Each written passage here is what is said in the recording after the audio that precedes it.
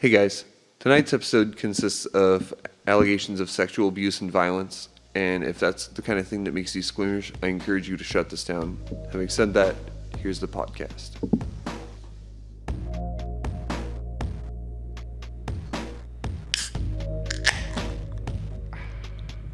Oh yeah, tonight we're gonna be getting a little arrogant with some of this arrogant bastard ale. I'm pretty sure it's from Stone Brewery, but it doesn't say anything about it on here. What it does say is drink fresh, numbskull. I'm Lauren O'Brien, and this is Black Sheep and Bad Apples. Thank you guys for being here and listening to the show. We want to take a little go around and have us introduce ourselves. Yeah, thanks for passing me the ashtray, Lauren. No problem. Sam, your resident professor of scientific Keep going. experience. Yeah, there it is. There it is. And then, would you like to introduce yourself tonight? Well, my name is Kelly, and I'm going to be here as an observer, listening in. She's a doctor. She's a doctor. She's basically a scientist, but she's being modest about it. I take a deep She's a interest sciencey in the analysis of behavior, but That'll be perfect for No tonight's matter. episode. Yeah. Howdy, howdy. It's Joe, the resident storyteller. Yeah. And we got our producer over here who's maybe too busy on his phone to introduce himself. I'm doing pretty good. Nailed it. Just Good, you? trying to keep up with the times, So how are you guys feeling tonight? You guys feeling pretty good? Oh, yeah, it feels good to see more than, one person, so it's... Yeah, it's feels for the like record. community. Yeah, for all you guys listening at home, we are between 4 and 6 feet away. I can't kick I'm anybody gonna go ahead right and now. say that I'm gonna we're try. 6 feet away, but I haven't brought out Science. the measuring tape. Yeah, I'm still waiting for the CDC to break down the door and tell us all to go home. they're about to. I'm sure Cease and they're about desist. to. We're going for it for whoever we can. Yeah, so this episode is going to be a little bit different from a lot of other episodes that we do, in that it's About a happy topic. it's about super happy topics. We're going to give you that little good fuzzy feeling inside. Yeah, so Yeah, you guys have been fucking teasing me with this shit for 30 minutes now. yeah, so I know Joe, and I know That's it? Joe knows a little bit Get about your it. fucking, let's take our clothes off on this interesting Yeah, and issue. I've talked to Kelly a little bit about it, but so excluding you two, because you guys know just a little bit about it, I want to ask you, Sam, and you, Sean, what do you guys know about Brenda Spencer? Well, at this point, I mean, as of a half an hour ago, nothing. Right now, Just the name? I didn't even know the name. Excellent. I'm not up on things. Good. I'm glad. But I'm trying to get you in guys the to go in last half cold. an hour, I've sort of figured out at least that she's a crazy bitch. Well, we'll get into that. 'Cause, yeah, That's my guess. yeah. I'm going to go ahead and say I know nothing about Brenda Spencer. All right. She's kind of like Garfield. She's Yeah, I feel she actually definitely has that's a very fair. That's a very fair. Fair now thing. I'm really confused. But so, just going into the story, Brenda Spencer was 16 years old when the world first learned her name. She awoke on January 29th, 1979, pulled out her Ruger 1022 rifle she got for Christmas, and began firing at Grover Cleveland Elementary School across the street from her house. The principal was unlocking the gate where children were lined up and waiting when she began her spree. After it was all over, 2 adults were dead, 8 children were injured, and a police officer had been shot. A journalist with the San Diego Union Tribune had been calling houses near the school to ask what had happened when this reporter contacted Spencer, who admitted to the shooting. The reporter asked her why she had been shooting, to which she replied, "I don't like Mondays. This livens up the day." Then she added, "I have to go now. I shot a pig, I think, and I want to shoot more." Okay, hold the fucking phone. Right? Pump the brakes right the fuck now. So, It's not going to be a fun episode. So, hold on. So hold up. The police were shot. Like a cop. A police police officer was shot. 8 children were injured. I'm guessing with a Ruger. 1022. 1022. So Yeah. it's a 22 caliber Yeah. Ruger. So, but those things have a bunch of bullets in them. Like you shoot that thing for days. Yeah. And they didn't know where it came from. Not at first. The fucking thing got found out by a reporter. Well, asking questions on the phone. Well, we'll get into that a little bit. So, But I is think that the what really- happened? I'm just trying to clarify. let me get into this a little bit more. I think So- the really telling thing that you already brought up was it was a Christmas present. Like that. Again, we're going to get into that as well. So the shooting was only halted when a police officer and a security guard took a garbage truck and parked it on the school sidewalk, removing her line of sight. For 20 or so minutes, she fired about 30 rounds at the students and staff, 11 of these bullets hitting their mark. For nearly 7 hours, she stayed holed up in her house speaking with police negotiators. Quoting Murderpedia site on her, which is a real site, Murderpedia. It's good. It's a very Quote, well done website. She later also spoke with police negotiators, telling them that those she had shot made easy targets, and that she was going to, quote, and this is quoting her inside the article, she's going to come out shooting. She ultimately surrendered, however, stepping outside and laying down her gun. She was tried as an adult and pled guilty to 2 counts of murder and just a bunch of other assault with deadly weapons charges. On April 4th, 1980, the day before her 17th birthday, she was sentenced to 25 years to life. So she was 16 when she did this. Yep. Yeah. And we got a lot more details to delve into, but yeah, she was 16. Is this like the first school shooter? Well, Like student age well, she's school shooter? she's touted as like basically the first school shooter, even though there was like a couple of other people that had shot before her. You can find more on the internet, obviously, but she was basically the first world renowned, like the most sensationalized school shooter. So I gotta see what she looked like. yeah, and she and we'll also talk about that a little bit too. It's very surprising. Yeah, yeah. So I'm just imagining like pigtailed, cute girl next That's door. exactly who she is. yeah, and, Right. and so when I started my With no research, glasses. As soon as he said sensationalized, it's like obviously she's going to be attractive because that's yeah. But and people so are that More how stupid. innocent she looked. yeah, Like, exactly. And so like she wasn't the first school shooter, but again, she was the first most documented one. And it was honestly just a huge like shatter throughout like the entire United States and I think the world, but I don't know enough to really vouch for that. So after her arrest, her personal life began to come to light. Her parents had separated at some point, and she began living with her dad, Wallace Spencer. Wallace Spencer, her father, and her slept on a single mattress in the living room floor. Police had found half empty, and I'm putting those in quotation marks, bottles of beer and excuse me, of beer and whiskey cluttered throughout the house. At the time of the shooting, Brenda alleged she was on all sorts of drugs, PCP, LSD, downers. And she also mentions that she was drunk on the day of the shooting. The San Diego Union Tribune says that she, quote, suffered from a broken home, an abusive father, drug use, and hostility towards authorities and society in general.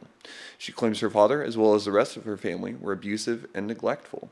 She even alleged that her father sexually and physically assaulted her, which we're going to get into a lot of this. Oh, he's a I'm just- 5-star scumbag. I'm just trying to like Yeah. cover the foundations before we continue the story. And Is that a trigger warning? Wait, she No. had Kind of. trauma? yeah, she had trauma, and again we're going to get into that a little Don't say. bit because it's the story, like the shooting is a strange thing, but the events that happen afterwards, well, not the events, but the conversations that happen afterwards are what we're going to kind of talk about, honestly, I'm left with a lot more questions than I have answers, and so again, I'm going to try to take the utmost unbiased perspective as I can on this and kind of lay down the facts. There was a great article by Peter Langman, which we'll talk about here a little bit, and he kind of outlines kind of what I'm trying to follow in the story, and so I'm trying to be factual and not biased, but you can see that there are contradictions in some of this stuff. So we are going to kind of delve into a little bit of that. So a big part of school shootings is trying to get into the mindset of people who commit these atrocious acts. A friend and I were discussing this not too long ago, and it's kind of remarkable how this kind of behavior happens. I think it's safe to say most of us, if not all, have been in dark places, and as poorly as things have gone for us in our darkest times, we've never decided to become the bad guy or to do horrible things like shoot literal children. So again, the question we're going to try to explore today in just a little bit of detail is what makes somebody go a little bit radical. Again, not off their rocker, but what makes them go to that point, like at the very edge of the bell curve. So, we're going to look at neurology.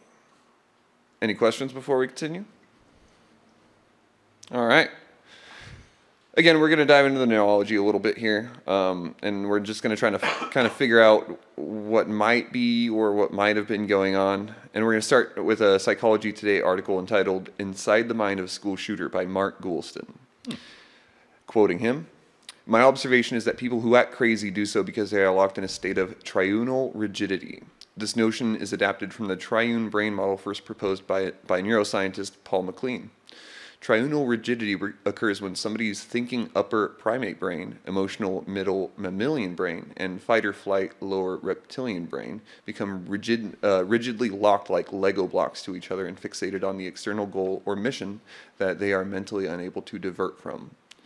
Continuing the quote, "This means that there may actually be a neuroscientific basis to the often quoted definition of insanity as doing the same thing over and over again and expecting different results. Alternatively, mentally healthy individuals develop triunal agility. That means that their three brains can couple together and line up with an external reality and pursue goals effectively. When that reality changes, they have a fluidity in their brains and minds which enables them to decouple their thinking, feeling, and actions and have them realign with the new reality. When this occurs, they are demonstrating triunal agility." So our brains have like neuroplasticity, and it kind of describes in short the ability to rewire our own brain, kind of based upon each interaction that we're given. And what's being described in this article is a rigid mental state, and as we'll explore, oftentimes tied with abuse, alienation, and kind of a general feeling of being kind of unwelcome anywhere. And then finally being welcome somewhere. Oh well, that's the case for many cults and many Religious organizations. Yeah, so Military groups. alt-right, just any like fringe like fraternity, you know what I mean? Yeah. Internet. So Brenda the internet in general. Yeah. Brenda Spencer's home life seems to have been in shambles. As we've heard, her house was filled with alcohol bottles, indicating that her father probably had an alcohol addiction. There's also reports of abuse by all members of her family, including the father, but this is debatable. All members. And again, we're gonna get into that. For now, I'd like to talk about her alleged head injury. We'll get into how it happened, but first, a quote from STMU History Media. Quote, "During her pre-trial psychological testing, an injury to Spencer's temporal lobe came to light. Spencer had also stated in a letter from prison she experiences grand mal seizures and that she is to counteract with medications. Such a brain injury would definitely be a precursor to epilepsy, which is 2 to 4 times more common among violent offenders than the general public." That's what they talk about with a lot of serial killers and like people who are involved with mass murder. That it's a lot of the front lobe brain injuries. Yeah, and I'm going to delve into it a little bit, but the frontal lobe, is decision making. But this is, again, let me just go ahead and read. I have a very interesting theory about this too. Yeah. I'm going to read on just a little bit. Now, the temporal lobe is a very interesting part of the brain, and it consists of and interacts with quite a few different parts of the brain. So I'm not going to be able to touch on definitively what's going on here. So I'm going to kind of address everything in a broad stroke. A big function can be seen in just its location, the temporal lobe.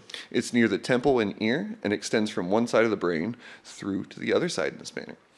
Its key function is to process hearing into different categories. Now, process is the essential word because it has structures within it that are essential to forming long-term memories. From Wikipedia, which I know isn't very reliable, but I'm going to go with it. Declarative, or denotative, or explicit memory is conscious memory divided into semantic memory, which are facts, and episodic memory, which are events. And so it definitely, the temporal lobe plays a little role in helping all this come to light.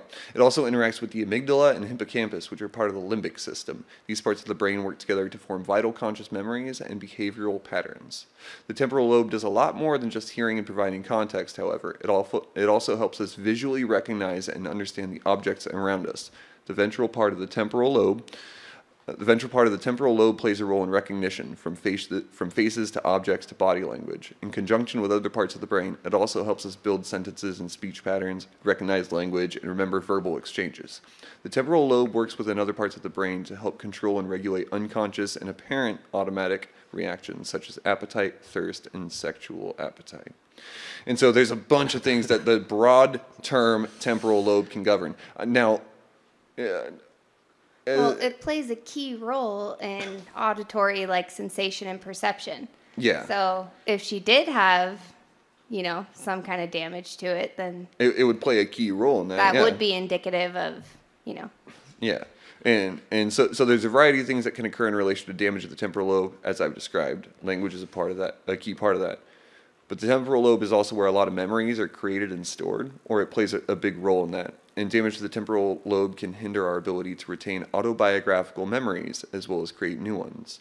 Damage to this temporal lobe can cause some people to develop addictions, inappropriate sexual behavior, and poor impulse control. They can also develop aggression and difficulty in creating plans or coordinating actions. An injury to the temporal lobe can, in essence, kind of change our personalities, which is where some people may lean in the case of Brenda Spencer. With evidence that her temporal lobe had injuries, we can see that something was and is different. Something happened, something changed, and she shot a school. But one thing I'd like to note before we continue, as was brought to my attention by this lovely lady, Miss Kelly, is that there's a series of things that can happen when one damages the temporal lobe, and behavioral changes vary based upon which part of the temporal lobe was damaged. It's got a variety of substructures with their own names, so if I had more information about what specific parts of the temporal lobe were damaged, we could kind of pinpoint and make more detailed observations. Nobody's ever bothered to do a CAT scan or an MRI. Well, on this lady's I was head. going to ask. Yeah, did and they as deep scan as her brain? yeah, and as deep as I've been digging for 2 or 3, like it's been 3-4 weeks now that I've been writing this. As deep as I've been looking, the only thing that I've been able to find about this is the phrase "quote damage to the temporal lobe." So that's where we're going to have to land on the subject. I've got no idea what part of her brain was damaged, but I can definitely say that somebody reported that she had some sort of damage to her brain. So I just wanted to cover all that foundational work because there's a lot more stuff we're going to get into. What I always think of when it comes to damaging like any sort of, basically any sort of part of the brain is the way that it would like disconnect you from the collective consciousness. Like it's kind of our antenna that keeps us all together, and like sometimes that becomes staticky, and then you like lose empathy. And like, If you look at like a 3D image of the temporal lobe, like it attaches to the top of the brainstem, basically. Like it sits on the outside of your head, but then like there's this part that sort of scoots to the middle and attaches to your brainstem and your hippocampus and like all these like the parts of our brain, the parts of our brain that we associate in a lot of ways to what you're talking about, the top of the spine and the cerebral cortex and stuff like that, right? That's where the cerebral cortex is. Yeah, and that's what you were saying about trianal rigidity. Yeah. And the 3 different brains, and the brainstem is connecting to the reptilian brain there. So they're all kind of coming together. Right there at that point. Yeah, to create the cognitive flexibility. And when you have an impairment in that system somewhere within the emotional, within the limbic system, the amygdala connecting to all of that, you don't know how it's going to manifest. Right, because you have your reptilian brain, was that your limbic system? No, right, your limbic system. The emotional. And then your cortex, right? But like those two things do different stuff. Like your limbic system's what turns you into like a fucking beast person. You know what I mean? Like it'll make you attack something or run away from it. Well, it's fight or flight. Right. Sex, like right. all of that. And your temporal lobe is got a big to do with like letting those two things talk to each other. Yeah. Right. Well, and it's especially it kind of takes your visual and audio cortex and then downloads them into, as I described, autobiographical data, which is like memories that represent the things that you've experienced.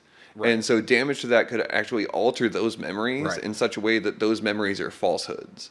Or like cross wires, so like something Exactly. you imagine Yeah. becomes a confabulated memory. Yeah, I'm not sure about that word. thought I know that it's a was the word, word. but I don't know if that was the right Yeah, word that's for the it. word of the day. Like, Oh yeah, well, you know, Jill give us that word of the day. episodes You're right. back, right? So as we'll continue, I'd like everybody to Confabulate. remember who's listening: the absence of evidence is not the evidence of absence.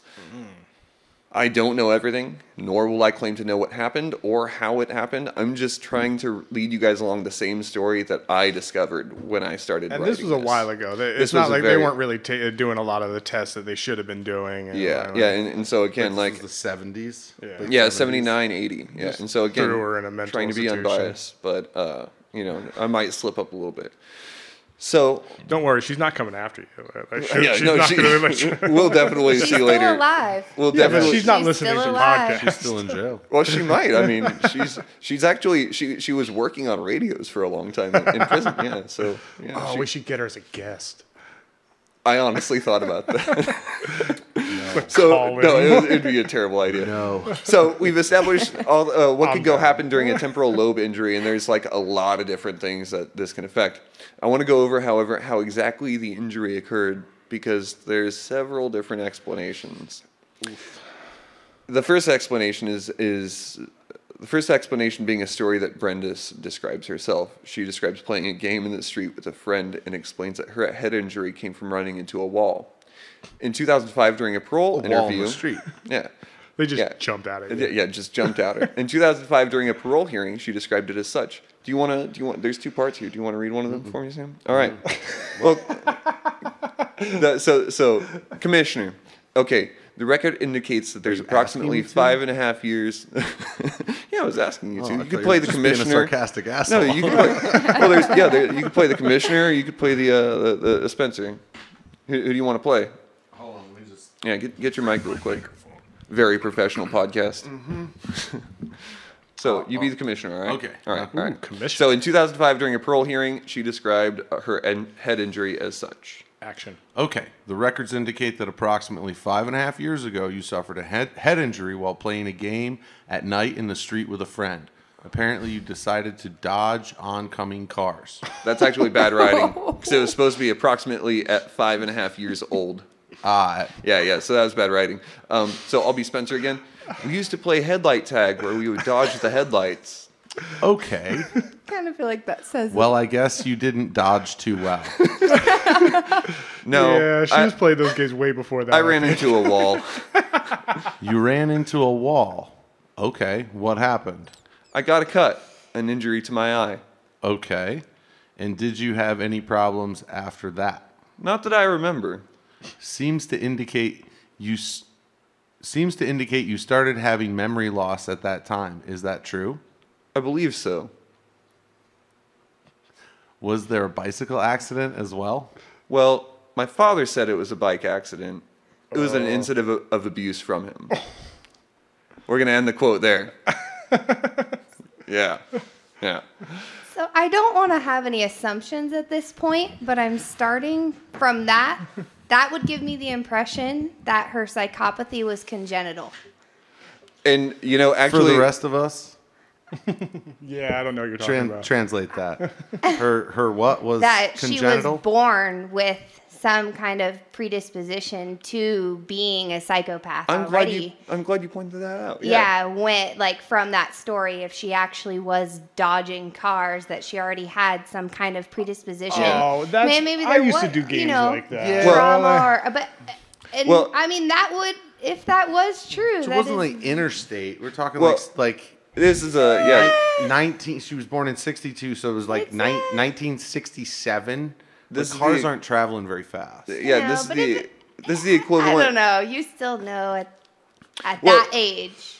Well, and I'm But she glad you wasn't brought that up. killing I'm glad you brought cats. that up because I didn't include I it. could be wrong. Yeah, I didn't include it in my podcast research, but in I believe her 2009 parole hearing, they talked about that exact thing, where her great grandmother on her one of her sides had some sort of schizoaffective disorder. Her grandmother had the same kind of thing, and her mom is kind of absent from the entire situation. So she which has is- a genetic predisposition, is what you're saying. Right. That's what it looks like, but it's kind of hard to say definitively, just because, like, I mean, Say it in your fancy speech. she's got a predisposition, definitely, but I don't know if that's Well, some affecting of my everything. favorite friends growing up had a lot of head injuries. Like those are the friends that like you would go out with them and you would know you're gonna have a good time. You would end up playing a game like car tag. Headlight Like, tag. yeah, like, that's exactly what. Like I had a friend who would light anthills on fire. That was just his like activity. his He deal. would That's do his it thing. every day. That was his And, special like move. one day he burnt down his house. We all saw it coming. But like, I mean, what are you gonna do? You gonna tell him not to follow his dream? He arsoned his house, or he it- accidentally burnt it down. Accidentally, Yeah. like he did not. Incidentally. Yeah, he did not. Did not think that was gonna happen, and it got out of control. And when I go home, I still enjoy seeing this guy. Like, so a lot of those Is he people convicted? turn out all right. Well, I think I probably almost burned my parents' house down like several times and just it didn't happen. You know what I mean? Like I got lucky. I just lost some hair. Would you guys do this as kids? I definitely I did brought all the sorts of cop. dumb Would you shit say as that you were kids. 16 years old? No, I was younger than that. I was a young Sorry. teenager, and I definitely brought the cops home for an arson incident where I almost burned Jesus down an Christ. insurance building.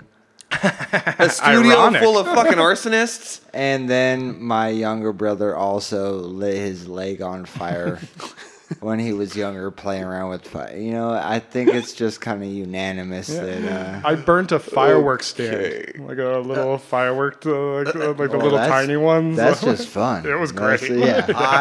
I almost set a small forest fire in the middle of New Paltz, which doesn't have a lot of forest. In You the know, we middle might of it. not be wanting to confess to crimes that we may or may not have committed I on, paid- I on paid a for my recorded crime. podcast. Yeah, whatever. I think the statute of limitations on like disorderly conduct is. I don't is know up. about New York, buddy. I definitely It's did. definitely not more than 7 I years. definitely did my community service to pay for my. So now you own that story. And you're We had to allowed give to all say our it. Yeah, fireworks that's how I'm to a like. I'm police very much officer. allowed We to didn't talk about start a this fire. one. All New right. York ain't worried about shit has right been- now. New York's got bigger fish to fry. Cuomo is. I'm very glad we could go on this tangent, and I'm glad to learn that most of the men, most of the people that I hang out with, rather, are arsonists. But we're going to talk about when Fire is she. our first and only tool. So before the tangent, Can't Brenda get a said. boner without it. Brenda said, "My father said it was a bike accident, but it was an incident of abuse." Excuse me again, listeners. Also in 2005, she claimed that all of her family members had been abusive. Apparently, her brother and sisters were physically and emotional abusive, and especially her father, although there is zero evidence for it really other than her version of these stories. And them sharing one bed in a apartment. We're going to get to that. Right. So she also made claims that her father had kicked her in the head so hard that she'd been left with a head injury, which he had covered up by saying that she had fallen off her bicycle. During this incident, she claims that she had been beaten severely and kicked in the head by her father and opted to head to her mother's house. She, using her words, staggered all the way to her mother's house, which is also reported as going to the, but she's also reported to like go to the hospital as well, but we're just going to kind of get into that. Her mother ended up refusing to take her to the hospital, though, citing concerns about the legal right to take her child to get medical attention. It's super weird. Mom of the year. This story, this story is just She's just surrounded by just tragic figures. and this isn't to prove any point, but this is just a little quote. The two houses were within walking distance. However, the inmate's mother, Brenda Spencer's mom, apparently made no effort to contact the children and saw them only when they came to visit her. So from Peter Langman's article, which I've talked about, Sorting Out the Contradictions, he says, quote, "So this extreme abuse and neglect that characterized Miss Spencer's childhood caused her to develop severe depression, suicidal tendencies, and chronic complex post-traumatic stress disorder." Still from his article, Spencer claimed that even though her injuries took, that though her sister took her to the hospital, the examining physician never bothered to ask her how she was injured. The problem is that, according to other members of Spencer's family, this incident never happened. The description quoted above was given in 2009, more than 30 years after the fact. Back in 1979, not 2000, Long before Spencer made any allegations that her father had kicked her in the head, Eric Hart interviewed her family members. Hart was not investigating the allegations of abuse because no such allegations had been made. In the course of his conversations with Spencer's mother, brother, and sister, however, they all mentioned the bicycle accident. Her brother, and this is continuing Langman's quote, her brother Scott said, quoting him, Brenda was in a bike accident 2 or 3 years ago. She hit a pole head on. She blacked out and was woozy the next day. Her sister, Teresa, said, quoting the article, 2 years ago she had a bike accident in which she struck her head. Her mother, Dorothy, said, a couple of years ago she hit a pole while riding her bike. She was in a complete daze. Despite her sister recalling the bicycle accident, Spencer claimed that it was her sister who told her it was abuse. And this is Spencer's words. I remember him, her father, coming home from work and being all mad and smacking me in the head. I remember waking up the next day and wondering why my head hurt so bad. And that was when my sister told me that he had kicked me in the head. Ending Brenda's quote. Still continuing Langman's article, Spencer apparently took a real incident and twisted it to make herself a victim. And we're going to get into this a little bit, but...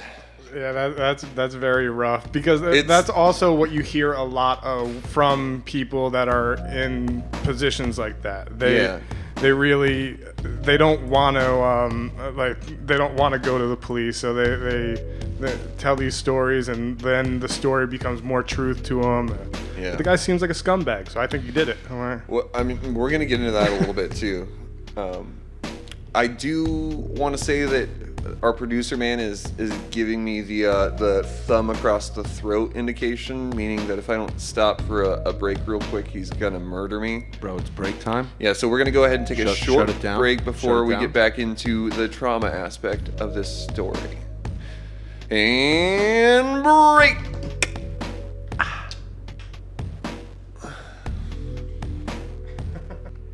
Thank you for listening to Black Sheep and Bad Apples. Please remember to subscribe, like, or share on our YouTube channel, Black Sheep and Bad Apples. Or find us on Facebook at Fourth Corner Music. Fourth Corner, bringing you music, podcasts, and more from Hayfork, California. Come on down to Bill's Used Masks Emporium. We have medical grade to handmade grade with in-house financing available. No credit checks, no worries. Drive home today with your used mask from Bill's Used Masks Emporium. It only took me one time to realize insurance. Do you know better in hindsight? Then sign up today, for it only took me one time to realize insurance. The United Waterfowl Corporation. United, we fly together. What you know about that? That's all they paid me to say, so what you know about that? And the Fuck Hobo Johnson Foundation. One day, we'll get your attention. Thank you for listening, and now back to a little bit more of Black Sheep and Bad Apples. So, I do want to address something when it comes to abuse and crimes. Families have a way of sticking together. They kind of share a single story that may or may not be true because it's kind of a clan, like a family unit kind of thing. So what Brenda describing about the alleged abuse may be the truth, especially if everybody in the family was given the hush-hush order. It's equally likely that this abuse may have been contributed to the divorce of her parents. Perhaps Wally was an abusive man, her dad, who frequented the bottle. This may have led to the wife, Dot, to leave. Like a douche. Especially in this case of abuse, it's very hard to pin down anything with certainty. If the father was abusive, it may have drove the family apart. If such were the case, the family would feel despondent and powerless about having lost her children, and perhaps her inability to provide for them. And that may have given her a sense of like impotence and despondence during these years. This would be exacerbated by the fact that she would have felt powerless to prevent any further abuse at the hands of the man that she knew was committing these crimes. There's plenty of conjecture that we can go through, but it's hard to judge. It's just a hard thing to judge one way or another. I'll judge. So I'm not fully sold on the abuse story, but I can tell you that I can easily see how possible it is that Brenda wasn't listened to when she was describing her abuse. I can also see that 30 years later, Brenda may be doing exactly what Langman theorized is. Perhaps she's seeking sympathy and just like creating stories. On the contrary, I understand that these things are difficult to discuss, and it may be so far repressed in one's memory that it's hard to remember the details. And I also see how, with damage to the memory storing part of the brain, she may have had difficulty bringing it up. She may not have remembered it in the years preceding. She may also have remembered something that didn't happen. So it's really hard to say. During her 2009 parole hearing, she was quoted as saying, "I was always taught not to talk about family problems," which seems very likely. That seems like the 70s and the 80s. So I want to believe a lot of what she said happened. But as we'll see, there's a lot more inconsistencies to her story. So again, I'm trying to be as unbiased as I can, and we're just going to kind of go into it. So the Washington Post has a great article discussing the opinions of the classmates of Brenda around the time of the event. Sam, this is time for you to pull up that photo of Brenda Spencer. I saw it. So Committed it to memory. It's in the bag. My mind. Yeah. She doesn't seem like a happy person. This is a Of course, quote. she's being arrested This for is shooting people. So This is a quote from the Washington Post. Quote, "She was just a very weird girl," said Terry Sizemore, a senior at Patrick Henry High School, Quirky. where Spencer attended classes as a junior. "She'd shoot birds in cans. She had this long, straggly red hair.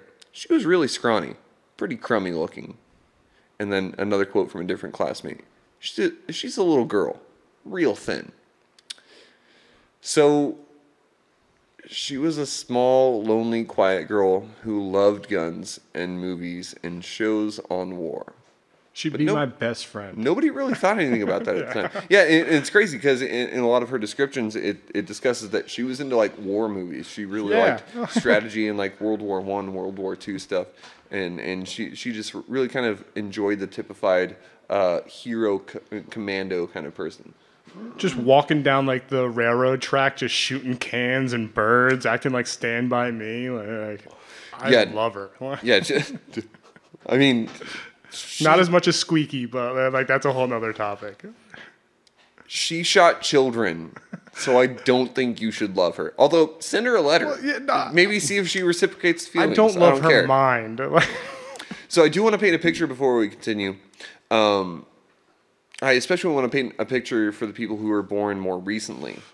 The late 70s was a completely different social landscape than what we have now. Although there had been shootings and bombings, there were several people that I spoke to who lived around the time that said that they didn't really think they were in any danger of shootings. That was kind of a wartime thing. There had been very few shootings prior to Brenda, but even after her shooting, it seems like the general reaction was like a, quote, 1 in a million kind of thing, like a bad egg. So the generations growing up in the 70s paid very little attention to the idea of a school shooting. In fact, it seemed that more people were concerned with fights and bombings than school violence at school. I spoke with my mom personally, and several other people, including some of the cafe owners. Oh. So I spoke with several of these other people around the time, who grew up around the time, rather. One would roll into a rural high school with a shotgun in the gun rack of the back of their truck because they had gotten up early to shoot ducks. It was more or less kind of a normal thing to see. There was no precedent to really fear a gun at school. The cities had their fair share of shootings, but the shooters had never targeted schools. There was fistfights and I don't lead even pipes think and they'd- gangs and things of that kind of nature to fear, but shootings weren't a thing left, like other than for like government buildings and the military. I don't think they'd yet stopped you from taking your gun just like Yeah. on the airplane with you. Yeah, it wasn't until Columbine. Yeah, and Well, so growing up in the 70s, That was the time when everything. and all no that one would kind have of thought stuff. that a 16-year-old Brenda Spencer would shoot at school. And so it really paints this picture, and that's what I took a lot of time to just interview some of the people who grew up in that generation, and this kind of thing was never heard of. This kind of thing was just a very strange, nuanced thing that all of a sudden emerged out of nowhere. Which we now, as 30-something-year-olds and 20-something-year-olds, we all know that this is the most common thing in the world now. It's the most common type of shooting other than American foreign policy. Jesus. And so yeah, and so Wow. this whole thing was like, it's weird to us now that people shoot schools, but you have to really, what I'm trying to emphasize with that is that it was extremely strange. That was the safe place. Somebody was psychopathic. Yeah. Now we're gonna get into Broderick, quote, Brent Fleming. Brent. So getting back to Brenda's story, it was common to find her by herself, as she was reported to not really have any friends at school. She did, however, have a friend. That'd be me. Broderick Brent Fleming, who was her friend outside of school. She actually would confide a lot of things to him, which you'll find in some of the articles that I've discussed earlier. I gotta see what this guy looks like. You can't find anything about him. That's what pisses me off. There's nothing you could find about him. So there's a They didn't report have from the Facebook shooting. pages back then. Like not everyone put their pictures online. Well, especially if you were the friend of the shooter, like you know. This is a thing that not a lot of people know about. And This he's is also got a hidden to the he's also main got public. a little rap sheet that we're going to talk about too. So she would actually confide a lot of things to him, Brent. There was a report from after the shooting where he mentions that the Saturday before the shooting, Brenda said something big was going on down on Monday. Something so big it would be on TV, the news, and the radio. I'm giving this little detail because I'm going to exclude a bunch more information about how much was confided. It wasn't much more than kids being like, oh my God, the photo is so good. So I'm not going to really talk about Brent Fleming. I'm not really going to talk about how much she really divulged to Brent, just because like it was a bunch of like kind of kid shit where it's like, I'm going to be a big badass action hero-y kind of stuff, you know. It's like I'm going to shoot cops and egg them and stuff like that. I don't know. So from what I can gather is she wasn't really bothered by or bullied rather by the modern standard, but she was a redheaded oddball. And I don't think it's too far of a reach to say that she, at the very least, was picked on. She sounds like a soulless ginger. It honestly sounds like that, yeah. So isolation in school, isolation at home, like it has a tendency to make one feel kind of alienated and as such rebellious. Like you're like, fuck the norm, they don't accept me anymore, so I'm just going to be as rebellious as I can. So the Psychology Today article I mentioned earlier is a great way of noting what she may have been feeling at the time. Quote, what option is there for a personality marinated in pain, estrangement, perceived or real humiliation? A life that isn't worth living, rather. And a mind that is figuratively and literally become, quote, this is his words, unhinged, unglued, deranged, wigged out, freaked out, flipped out, and or out of sorts. Dude, totally groovy, bro. What was the last one? It's Out of sweets? So it's a unhinged, unglued, deranged, wigged out, freaked out, flipped out, and or out of sorts. Out of sorts. I just want to point out real quick, I'm putting up a few photos of Brenda Spencer on the podcast, so you can kind of get a visual of some. I'm intrigued. There's like, she looks like Janis Joplin. She does, yeah. But then there's a couple others If that Janis I'll put Joplin was Wednesday Addams. Yeah, but like yeah. Perfect combination of two But girls. But that, Stop, man. but then there's like a mugshot and a couple others that drastically change her, like, Oh, man. that. So just, if you're watching this or are listening and that, go ahead and I'm putting up a couple photos just so you can kind of see what Brenda Spencer looks like and the duration of how this kind of transpired a little bit. I have some new keywords for tonight. And so again, what option is there for a personality marinated in perceived or real humiliation? A life that's become unhinged, unglued, deranged, wigged out, freaked out, flipped out, and or out of sorts. It's easy to understand how such a person might develop an obsession to realign his three brains and reorganize his mind towards revenge. Yeah, I saw Natural Born Killers too. So her friend, the neighbor, sorry. mind you, Brent was her neighbor. They were like kind of so-so friends. So when I said that she didn't have any friends earlier, I kind of lied about that. It seems she spent a great deal of time with him, more than anyone else. So much so that they became literal partners in crime. Nice. During one of her parole hearings, and I quote, on the Saturday prior to this Monday, and this is the Monday, which she infamously hated so much, she told her friend, Broderick Fleming, that something big would happen on Monday, and that, in fact, it may be on TV, and that she would shoot out a window for him. This indicates that she, on Saturday, was planning this attack. On Sunday night, she went to the recreational vehicle, the RV which was parked in the driveway, which her father had parked there where he kept the extra ammunition. She went to that RV and apparently took ammunition out of the vehicle. Her father testified that there was very little ammunition in the house, and when they had checked the RV after the incident, most of the ammunition that had been in there was gone.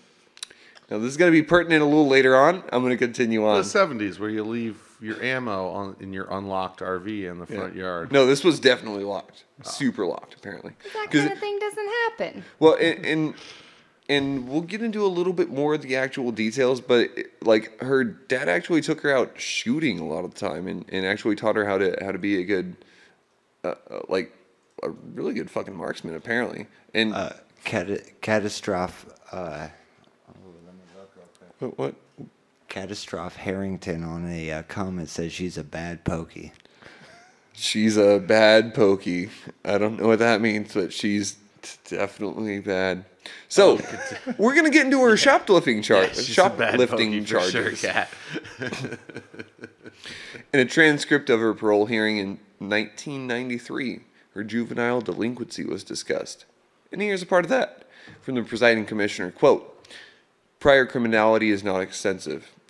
And actually, I'm going to stop the quote for a second because I want to let you know that the 1993 and I think it was 1999 versions of the parole hearing, they were just terrible at recording and transcripting everything. And so you're going to hear a lot of indiscernible or inaudible stuff like that. And I'm going to try to parse it as best I can, but I'm going to skip over. It was I'm the just 70s. Everyone was drunk, Indeed. including the stenographer. I knew their goofy, calculator language is bullshit. Yeah, and so, again, from 1993, quote, "Prior criminality is not extensive. In one case that someone instructed, 06-22-75, so this is 4 years before her crime, a petty theft offense was handled and inaudible by Al Cajon Police Department.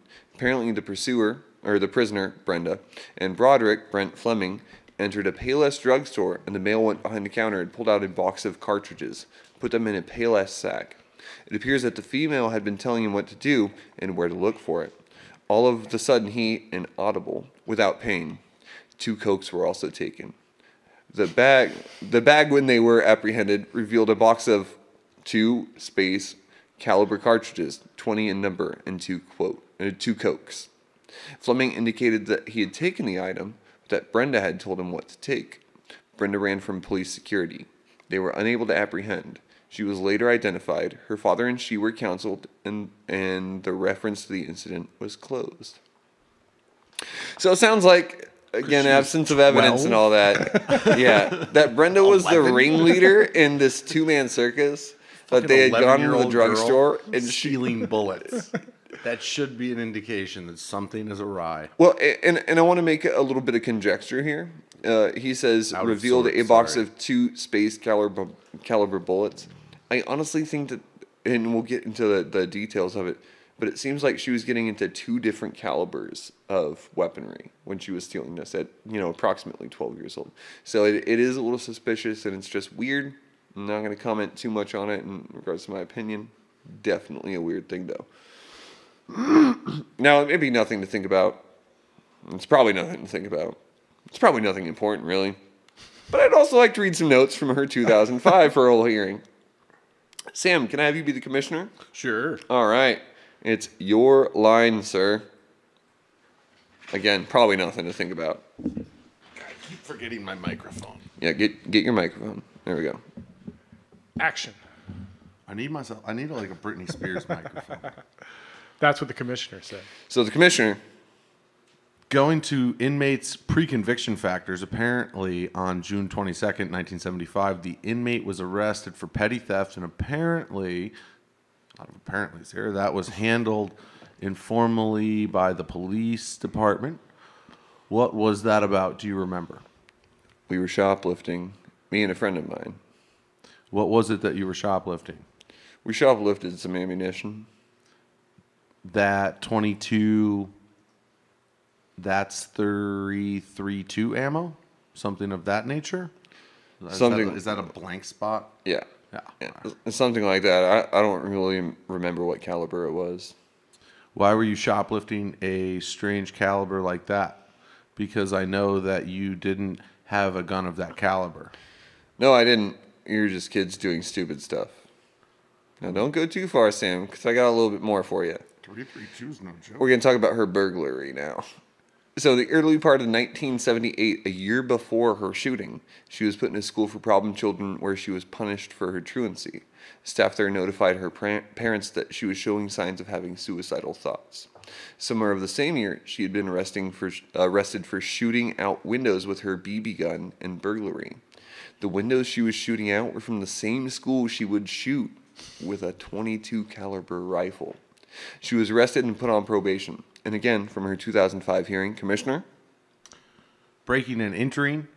What did you do when you broke and entered? I love the 70s.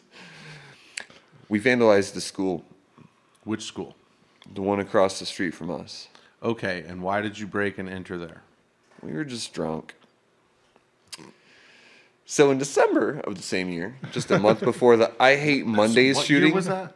This was 78. Okay, Yeah. So she's 15. She's 15, yeah. Well, she's 16 because she turns 17 in April. So yeah, she's 16. So in December of the same year. I go now? Yes, yeah, you're all good. I might call you in here in a few minutes, but When yeah, you keep good. saying the commissioner, I keep thinking he's going to bring up Batman. But Well, again, these are parole hearings, so I'm just trying to be as like these are the quotes that I directly took from the text. So, in December of the same year, just months before the I Hate Mondays shooting, her probation officer arranged to have a psychiatric evaluation performed, and had come to the conclusion that Brenda should spend time in a mental health treatment facility due to her, in his words, depressed state. Her father refused to give permission, though, from her 2009 parole hearing. Quote, "A month before I was arrested, my high school counselor took me to see a psychiatrist," she reported. She said the psychiatrist had recommended she be hospitalized as a danger to herself and others.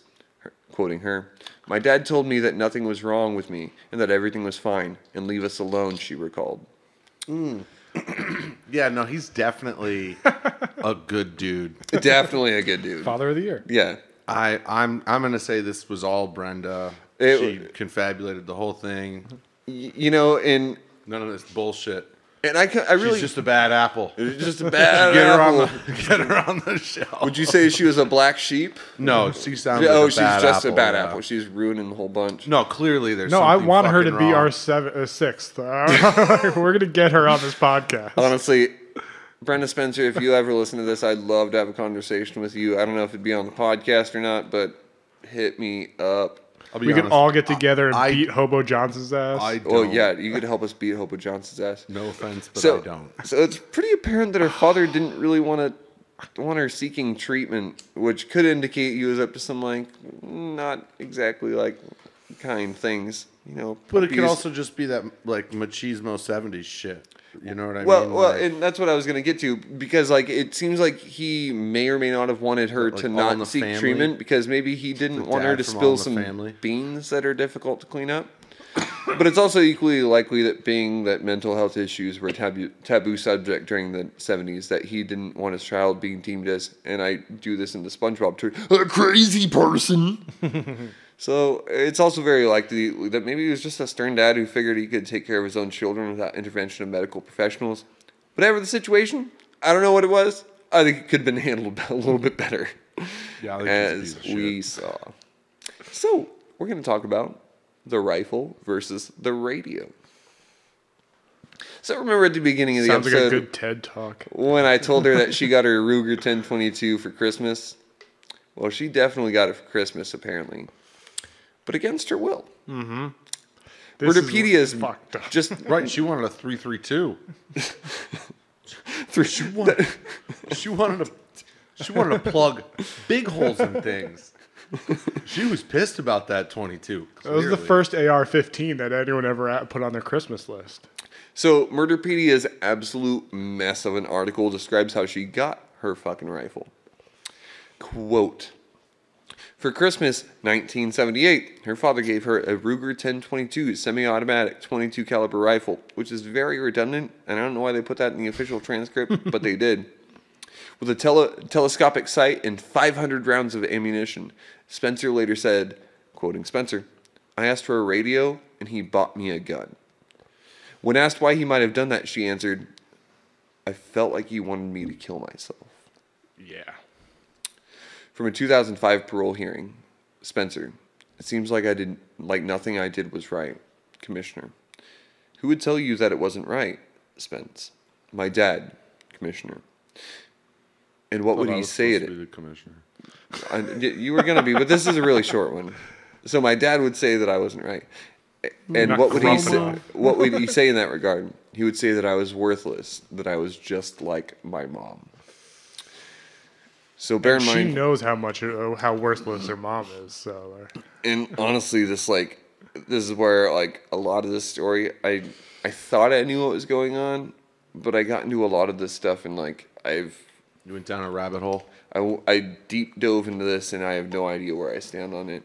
got a rat hole. I've got opinions on everything, which we'll get to, but either way, it's a very fucked up situation. All right, let's dive in. So here we go. Bear in mind, she had gotten into trouble a few months prior for being truant and for shooting with a BB gun the windows out of the same school that she would later terrorize with her Ruger 1022. Well, that's just her turf, though. That she just lives across the street from it. She's always around that area. She's not gonna take a bus anywhere. She's a poor little girl. Yeah, Right? but we also have a contradiction in this situation. During her 1993 parole hearing, her actual lawyer said this, quote, she appeared to resent a lack of closeness within the family. She had spoken of the hope of getting a gun for Christmas, but there was no indication of significant violence, and she seemed pleased with the family outings. So yeah, maybe her father actually was listening to her when she asked for a fucking rifle, because in 1993, it seems that that's when the actual statement, she wanted a radio rather than a gun came out. Right. So it's, again, there's just a lot of things to really ask questions about. What did her father do for a living? I actually don't recall. He was a grifter. No, Yeah, I kind of remember him being a biker. no. From what I recall, one of their parents was like an electrical engineer, and the other one had another like similarly educated job, and they worked like not prestigious, but like pretty good jobs, and it wasn't like something menial or something. Just despondent. But again, I don't really recall, and I could be wrong about all of that.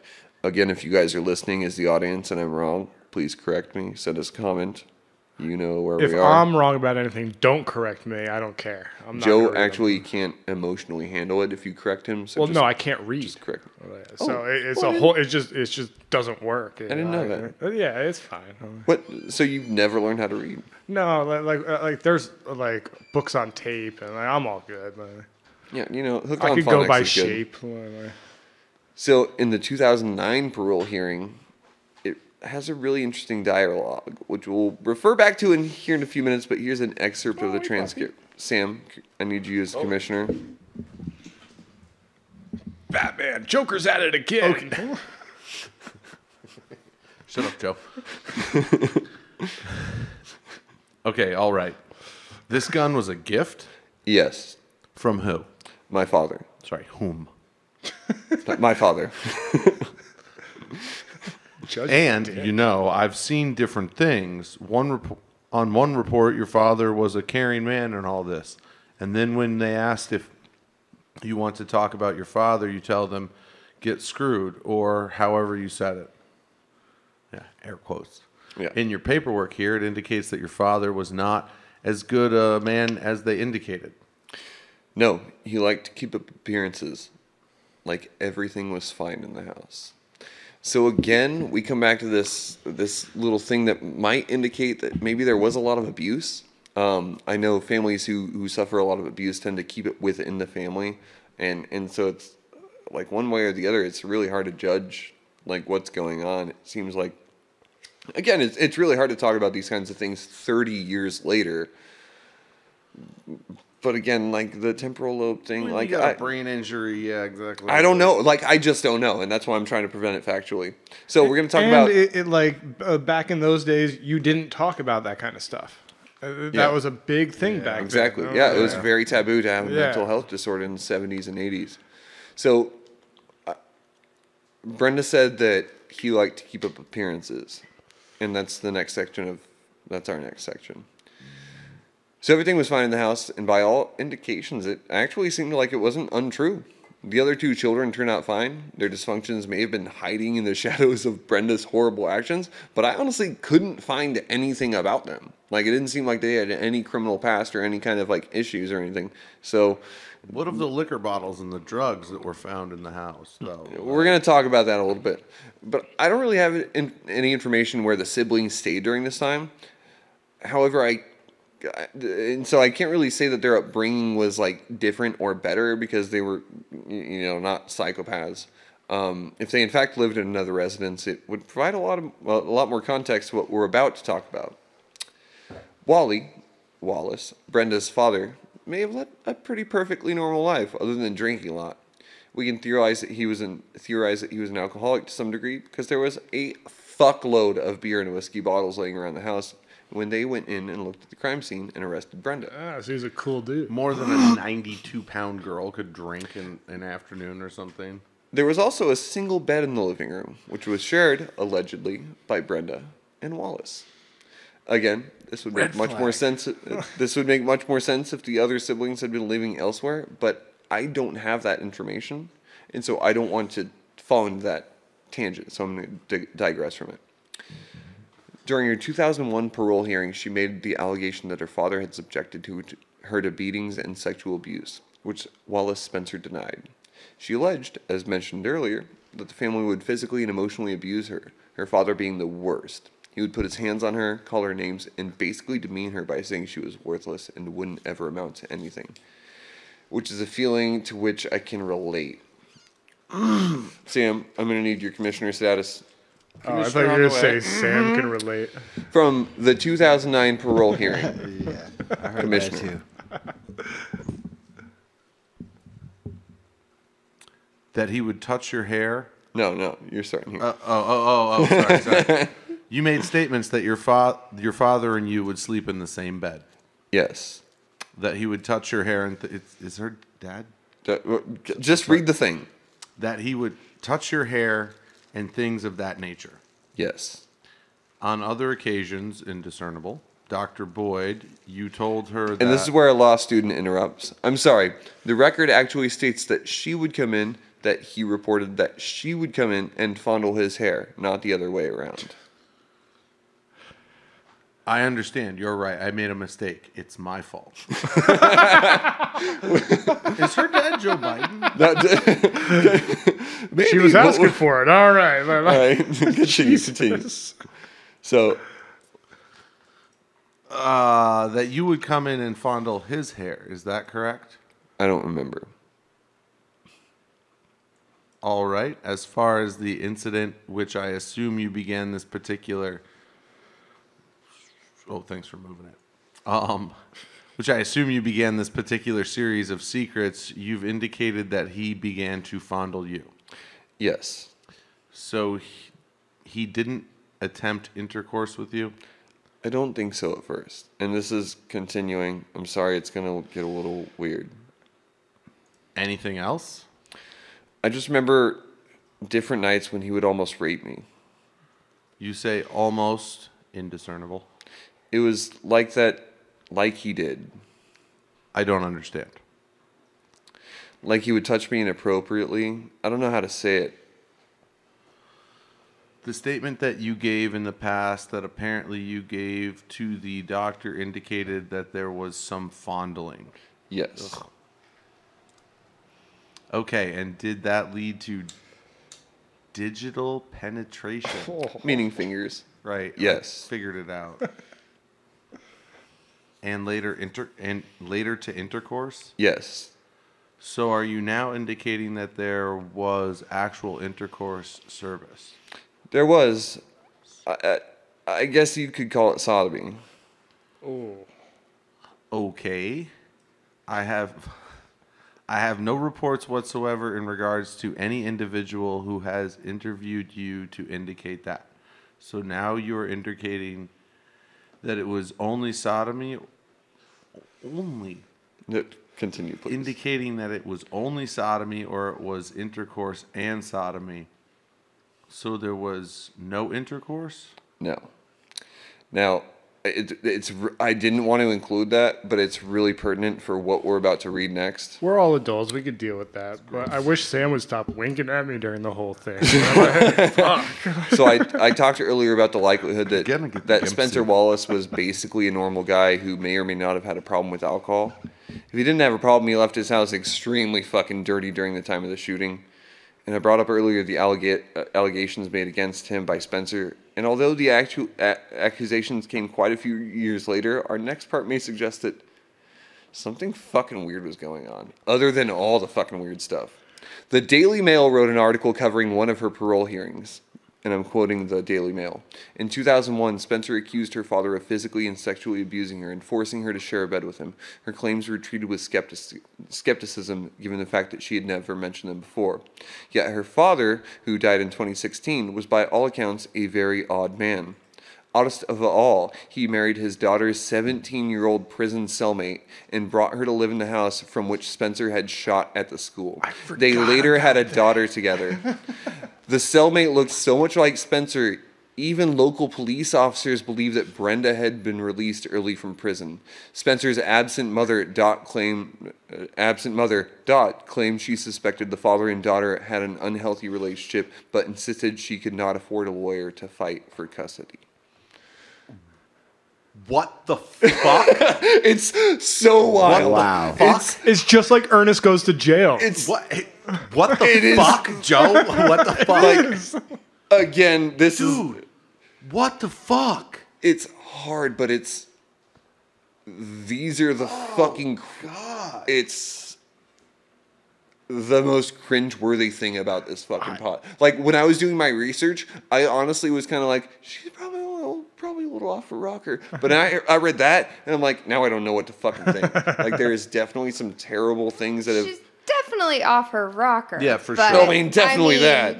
Well, that's what. There's a whole nother. Why is another reason. Yeah, there's another big thing in this whole thing that we haven't even touched upon. How much is it nature? How much of it's nurture? 50-50.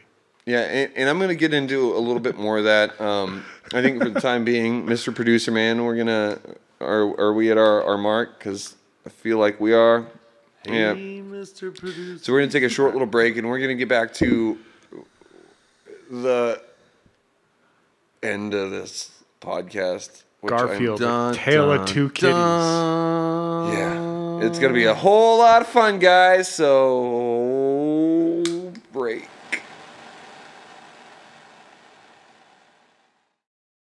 Thank you for listening to Black Sheep and Bad Apples. If you feel the need to pause or pee, please do so now. We are going to take a short musical break, and we'll be right back after a song from Merit Parcel.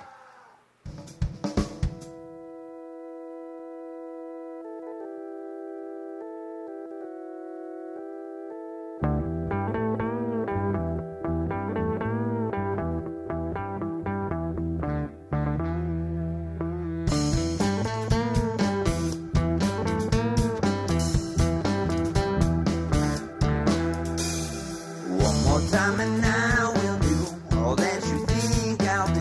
Why won't you be with me tonight? I know that you can go through with what you are. You choose to be and what you are today. One time to change the colors we display. You got to hold the line. You got to burn it right. Why don't you run from a flame that shines? I'm gonna hold it high. You're going to burn it right.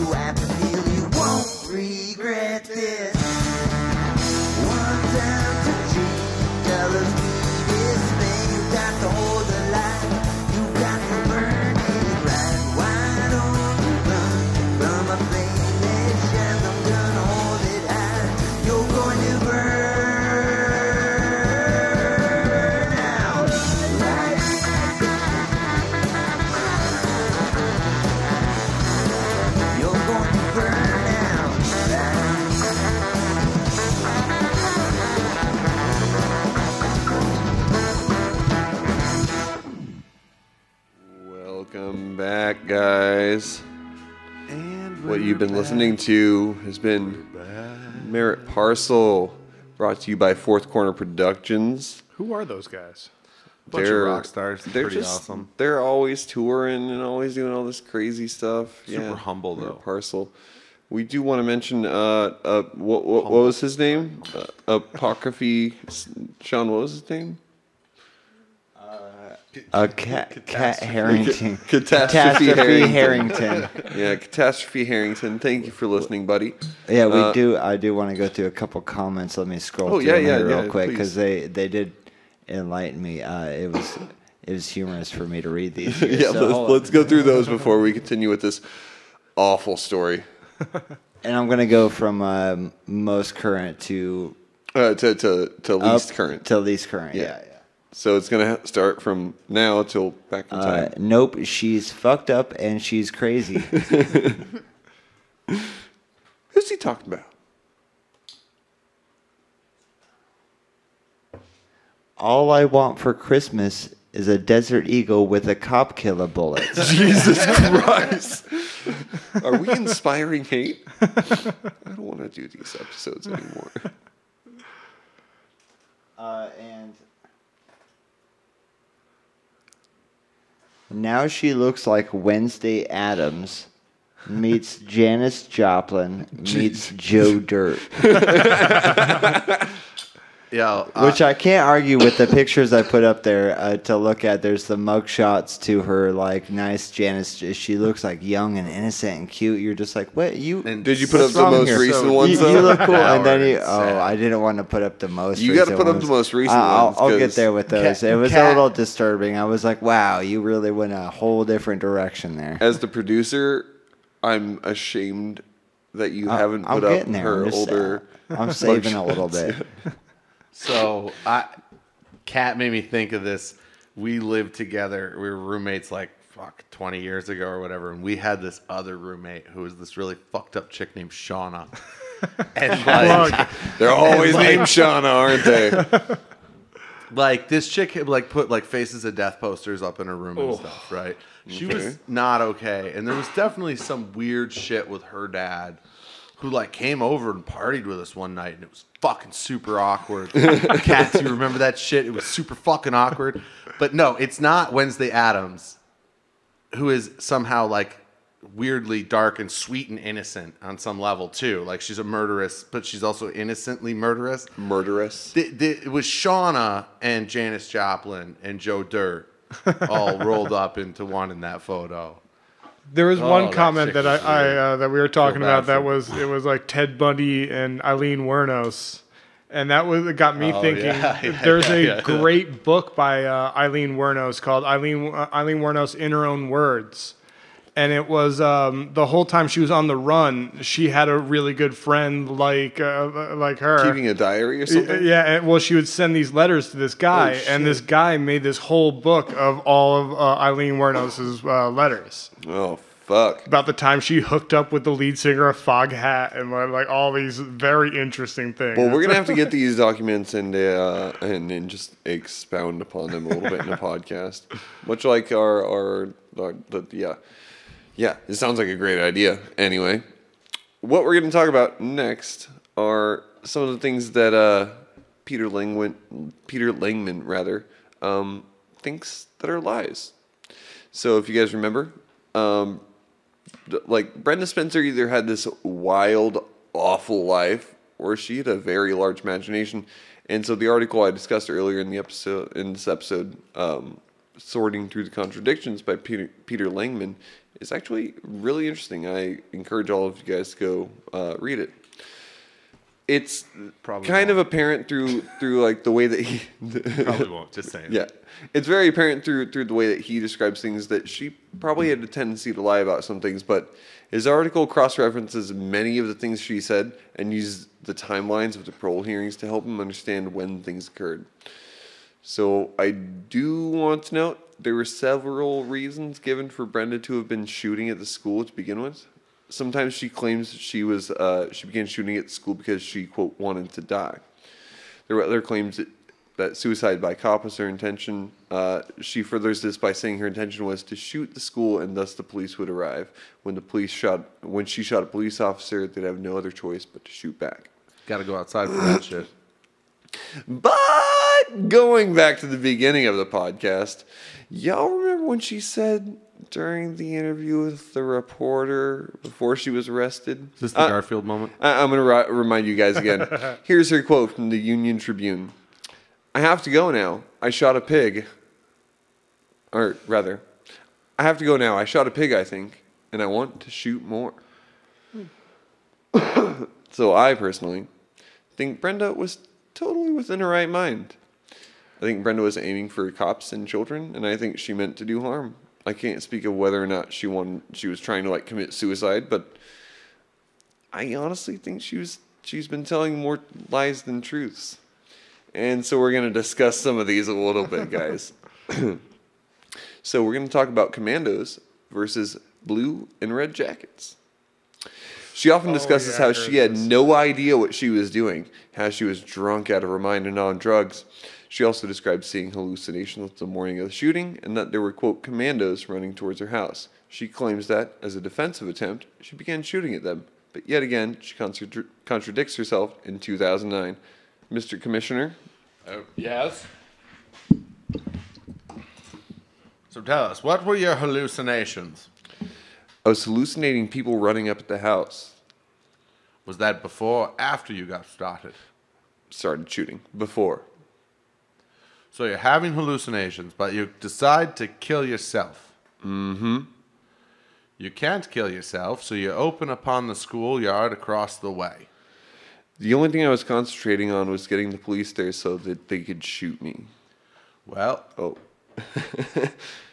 Oh. good job. Yeah, I fucked it up. 1 second. Well, you could have shot out one window of the school, and the police would have come. I didn't think of that. Now, thanks to the Union Tribune reporter, we know there's a little bit more to the story.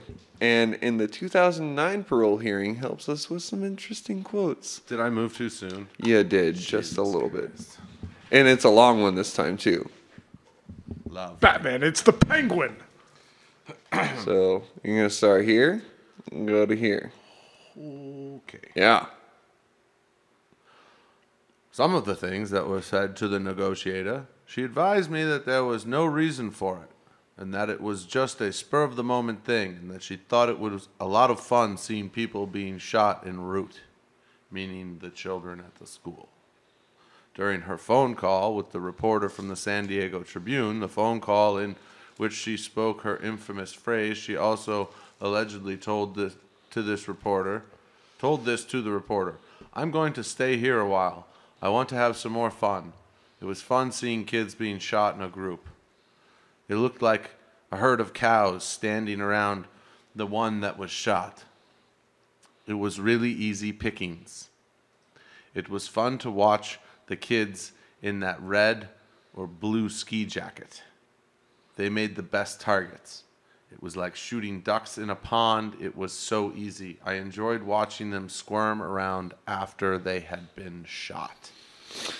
Holy fuck. She's totally normal. So that's really fucked up, and it also directly contradicts the commando idea.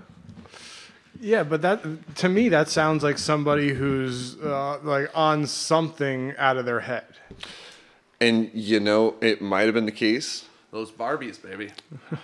But that's what we're actually going to get to just now. Well, but Really? going back to her injury, if she was on something, she has the disconnection between the auditory perception, visual perception. And that's why... She was hallucinating. And that's why, for me, like, it's understandable, like, the idea that she was That's what you hallucinating told and me. seeing these things. Like, maybe the part of her brain that was responsible for looking at things and categorizing them as fight or flight objects, categorize these things as incorrect.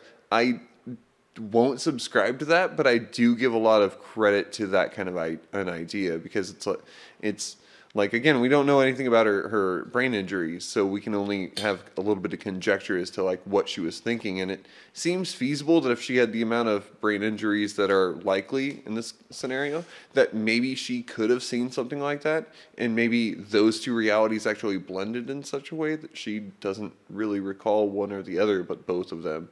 Because her brain can't catalog that as an autobiographical I would full on memory. believe at this point that she believes whatever the story is that she's been telling.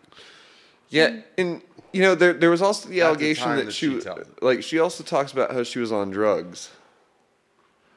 She alleges a lot of things throughout her 40 years she's been incarcerated.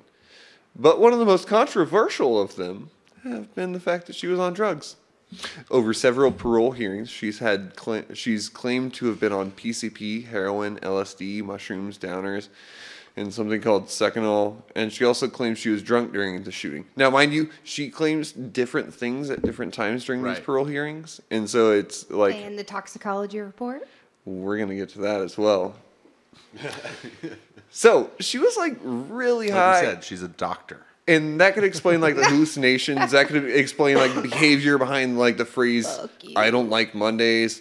It could explain why she shot between 30 to 36 times and only landed 11 bullets. Drugs were easy to get in the 70s. Being drunk and high seems to explain a whole lot of things. Except during her psychiatric evaluation, March 26th, 2009, several things were discussed.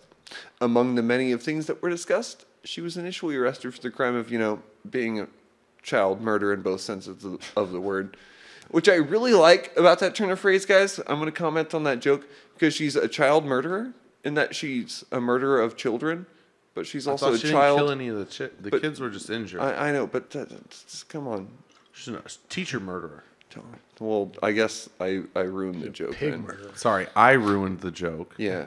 But You are anyway, fucking she's a welcome. child murderer and then a kid who also murders. Anyway, but she had taken a psychiatric evaluation as well as a toxicology report. I'm going to need you to go ahead and be the commissioner here for me, Sam. So she was obviously found to be fucked up, Wait, she's Bruce Wayne? but she wasn't on drugs. 2009. Oh, now I'm Deputy Commissioner Williams. What Yes, state sir. is this in? This is in California, This took place in California. San Diego. Yeah. Okay. So just you're the Substance commissioner. abuse. It's indicated here that by the time you were in the 7th grade, you had been using LSD, PCP, and heroin. Yes. Okay.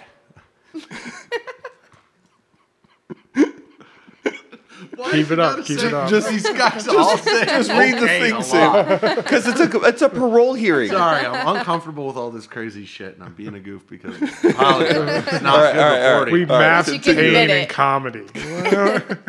Okay. And he does note here that while you were maintaining that you were under drugs at the time of the incident, the toxicology screening came back with 0 toxins. Okay.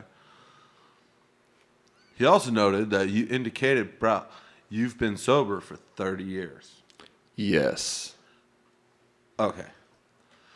Substance abuse. It's indicated here that by the time you were in the 7th grade, you had been using LSD, PCP, and heroin. Yes.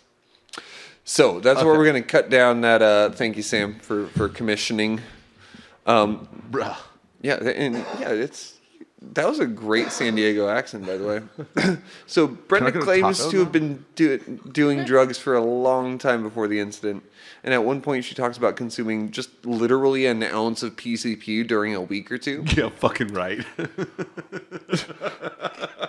So there's a call lot of bullshit on that. discrepancies. I call bullshit on that. but there's also like her drug history could also be somebody drugging her like throughout time, and then, But like, she didn't really I feel like she would have mentioned something like that, and I could be wrong, but that kind of is what my sensation is that she wanted to kind of convey this image of being a recreational drug user because it made her seem hard. Yeah. And so I don't really see that as likely, but it could. But be. that's just to get her reputation up. And Yeah. in actuality, she was 16 when that happened. So if she was doing that drug, all those drugs, like throughout her life. She was a 12-year-old doing PCP. Like if that was Probably happening, good for brain her development. well, Definitely. and also like she was probably getting it from her dad.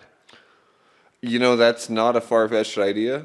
It's the 70s, nearly the 80s, but yeah. You I have don't- one kind of slow daughter. You put her in a room, an apartment with just one bed, and then she's found with a bunch of drugs in her system, or saying she had a But history they of drug found use. no drugs in her system. The toxicology Yeah. report said But- nada. But like Said literally PCP nothing. and LSD, like they don't stay in your system long. But she also reports, and this was like directly after they arrested her, they did this test on her.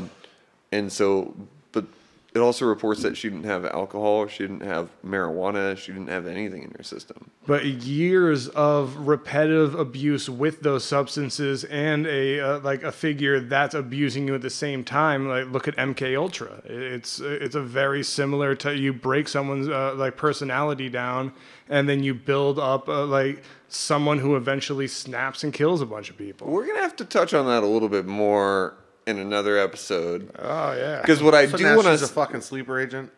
what I do want to say No, but about a lot of What I do creeps wanna- use Chill those out. systems. what I do want to say is, so Brenda, she really claims to have been doing a lot of drugs for a very long time before the incident.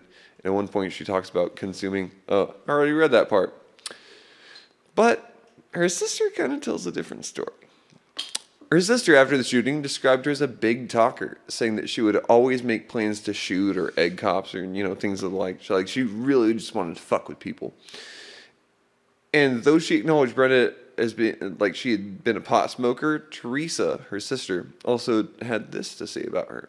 Quote, she would also brag about taking heavy drugs, but when she described their effects and what they looked like, I knew she was not telling the truth. Smoked some catnip once with a bunch of friends after spending $20 per gram for it. Oh, that was oregano, bro. Wasn't even So, catnip. being objective, we have Thanks to for the also $20. examine like the drug tests themselves at the time. And I delved into as much as I could about the 70s and their drug test. But it's like really unbelievable to discover any kind of like information about how effective they were at the time. And since I can't provide any like expert opinions or observations, we're just going to have to like parse the information we have. What I can say is that perhaps drug tests weren't as accurate during the 70s as they are now. But the technology has existed and been improved on since 1933. So it may or may not be a perfect science in the near 80s, but it's, I think that it's pretty functional for what it is. And in regards of her not testing positive for anything, we can also talk about the possibility of false negatives, where a test will show negative results even though they're it should have been positive. There could also have been corruption in the laboratory, like an improperly stored sample or expired chemicals. There could have also been like a procedural mistake that rendered the data inconclusive. And there's like so many reasons that a drug test could come up with zero positives that it's really hard to tell. But thing what we that I can always say learned is is the if- most likely thing is that she didn't have any drugs in her system.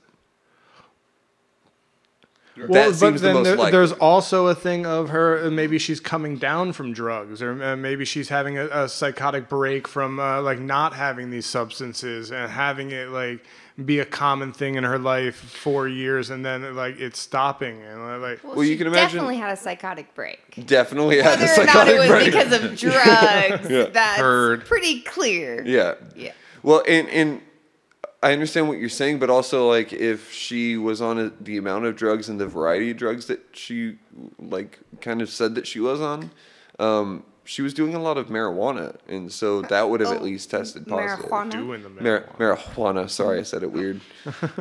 Call but it yeah, like it is, son. Reefer. the devil's lettuce, jazz cabbage. That damn jazz cabbage ruining But our like, children. I grew up like books. tricking drug tests. Like I was on probation for a long Little time. bleach on and- your fingertip, man. Well, my whole thing piss in a like cup? you just drink a ton of water, then it always comes back as a false positive. Well, and a she false did have negative. 6 Like- hours hours between the time she was shooting little kids between the time that she stepped out of the building and got arrested. She might have had a plan. Like that doesn't sound infeasible. I think her plan was she needed to get out of her house. Like she needed to leave her house, and like whether it was jail or whatever, like she knew if she was staying in that place, she would eventually be murdered, and so she was getting out of there. That's.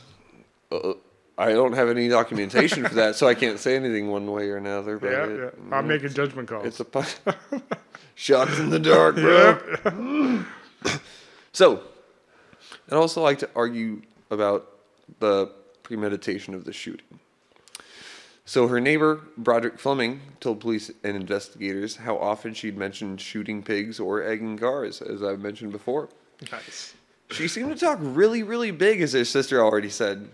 This is an indication to me that she wanted to be taken serious. She shot a bunch of people. She was a She wanted serious power person. and she wanted control.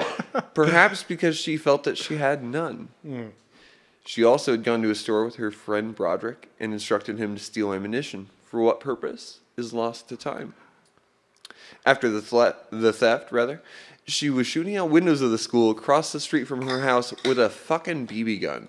Her and Broderick had also broken into that same school and vandalized the fuck out of it. I used to do shit sort of like that too because I was angry. She reminds me of my friend like- Kate, and we used that's to like do the something you exact do when same you're thing. angry. But there's also the issue of the 500 rounds of ammunition that had been removed from Wallace Spencer's RV, which was parked in the driveway of the house. Wallace noted that there had been little ammunition stored in the house, and that they had stored it in the locked RV, which is presumably what they took on their outings to the gun range. Most of the ammo had been removed from the RV the night before the shooting. It was concluded that Brenda, after her father slept, went out to the vehicle the night before and had brought the ammunition into the house. So we can see that she was a child with some sort of mental health disorder.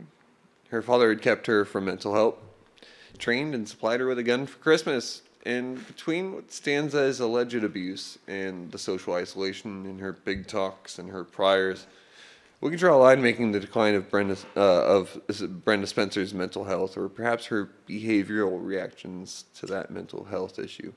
So, like, you can see that she started off as, like, being kind of fucked up, and then she, like, broke into a school, or maybe I think she did the robbery beforehand, and then she broke into a school and started fucking shit up, and then she just shot a bunch of kids. You can see, like, this really sharp decline. And the first two things are very, they're innocent. I've more done juvenile. plenty of the, exactly. It's hard to have, because it's hard to not think of all of our past with those. The third thing does not connect with the other two at all. Right. I didn't really like the kids I went to high school with. At no point in time was I ever gonna like walk into my school and like shoot anybody. You know what I mean? Like that was never an option on the table. I was on a hit list in high school. I don't know what that means, but we could talk about it. Somebody wanted to kill me at one point. His name was Andy Bates. And Andy Bates, I love you, man. I'll talk to you later. I talked to him. I haven't talked to him in years, but like, I talked to him at that point. Andy Bates. Yeah. Does he have a middle name?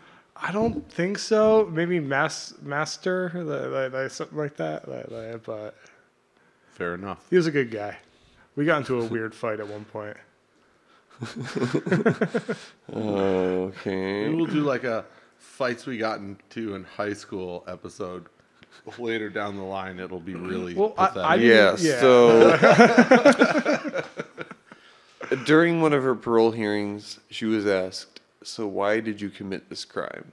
To which she responded, "Because I want to die." Conclusion: the story of Brenda Spencer is it's a story that has so many facets that it's hard to just truly understand. It's apparent from the shooting she was a very disturbed person who had a lot of issues at home, and I don't really have any definitive answer as to why one would commit such a heinous crime or why they would target children. And I can't say it was strictly a mental health issue either. Teenage impulsivity may be to blame for it to a degree, but again, I don't really have any definitive answers. What is self-apparent, though, is that Brenda Spencer made very poor decisions. She was a child monster, and she shot children. If you ask me, I think it was a case of maliciousness. That causing harm to another individual was her only way to find a reprieve from the powerless life she was leading. What's more, I think she may have used drugs recreationally, but none were present in the house or in her system at the time. So I don't think she was hallucinating, nor do I think she was, quote, out of sorts. I believe she was in her right mind with a perfect understanding of what she was doing. There's a lot of factors to look into when dealing with any mental health issue, and what I've covered tonight is just many of the factors that can play into extreme violence. What I've gathered over this episode is that there's just too many factors to point one out and say, there, that's the reason. Well, I'm not going to argue that for sure. No, I guess like what jumps to my mind is that like on some level, all the Brenda Spencers of the world are both the victim and the victimizer, and that they had things happen to them that were beyond their ability to control, and they also did terrible things because of that or related to that were very much so their own choice. And that's like the question of justice. You know what I mean? Like, where's the justice in the thing? You know, as a culture, we're pretty obsessed with that. Even though that's one, there's nobody for that one. There's not much. Yeah, it's hard to. There's not much justice. Everyone's a victim in it. And it's hard when it comes down to like it being. Who's up against the wall? Well, and it's right. It's he said, she said at a certain point, and that makes it incredibly more difficult to pin down any real details in any part of a lot of these stories. If you just take the facts, from the thing instead of like any, you know, whatever your opinion of the facts, what they mean. Her mom totally absent. Mm-hmm. Her dad married her fucking prison. Her cellmate. And her cellmate was how old when that happened? She was 17, apparently, when they met.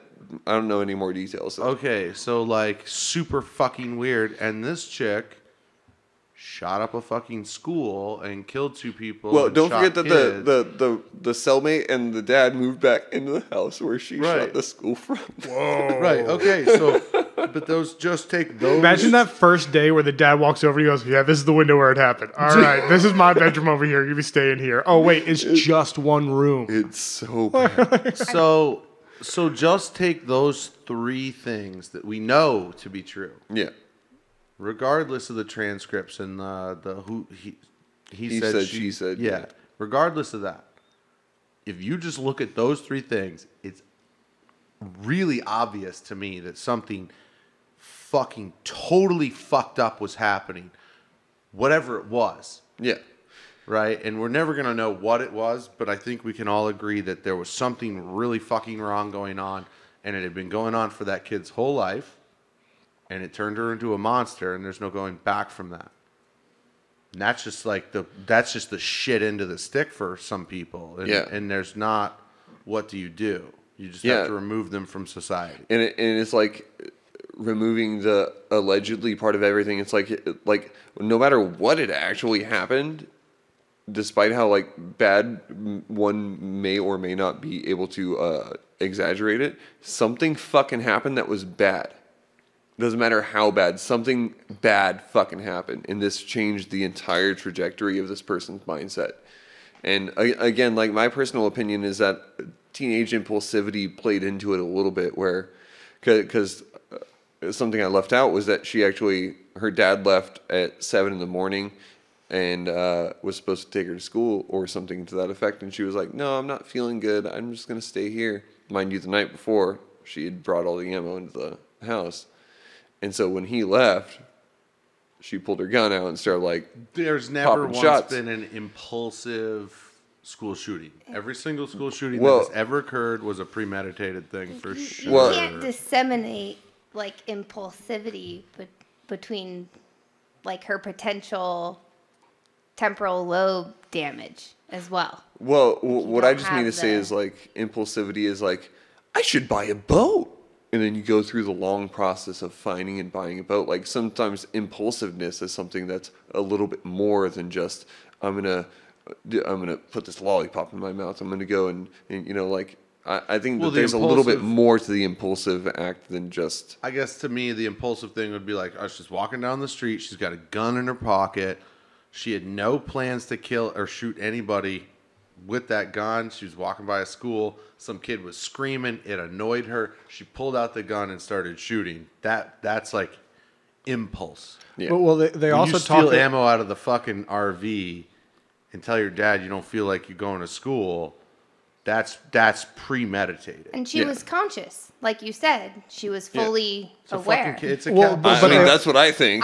I think she was conscious, but I don't think she was in her right mind. Well, they talk about a big thing of schizophrenia, which is in her family, is invasive thoughts, and that's a very big invasive thought. Like that I can see that exact thing playing out that way. Like, What do you think's going on, Kelly?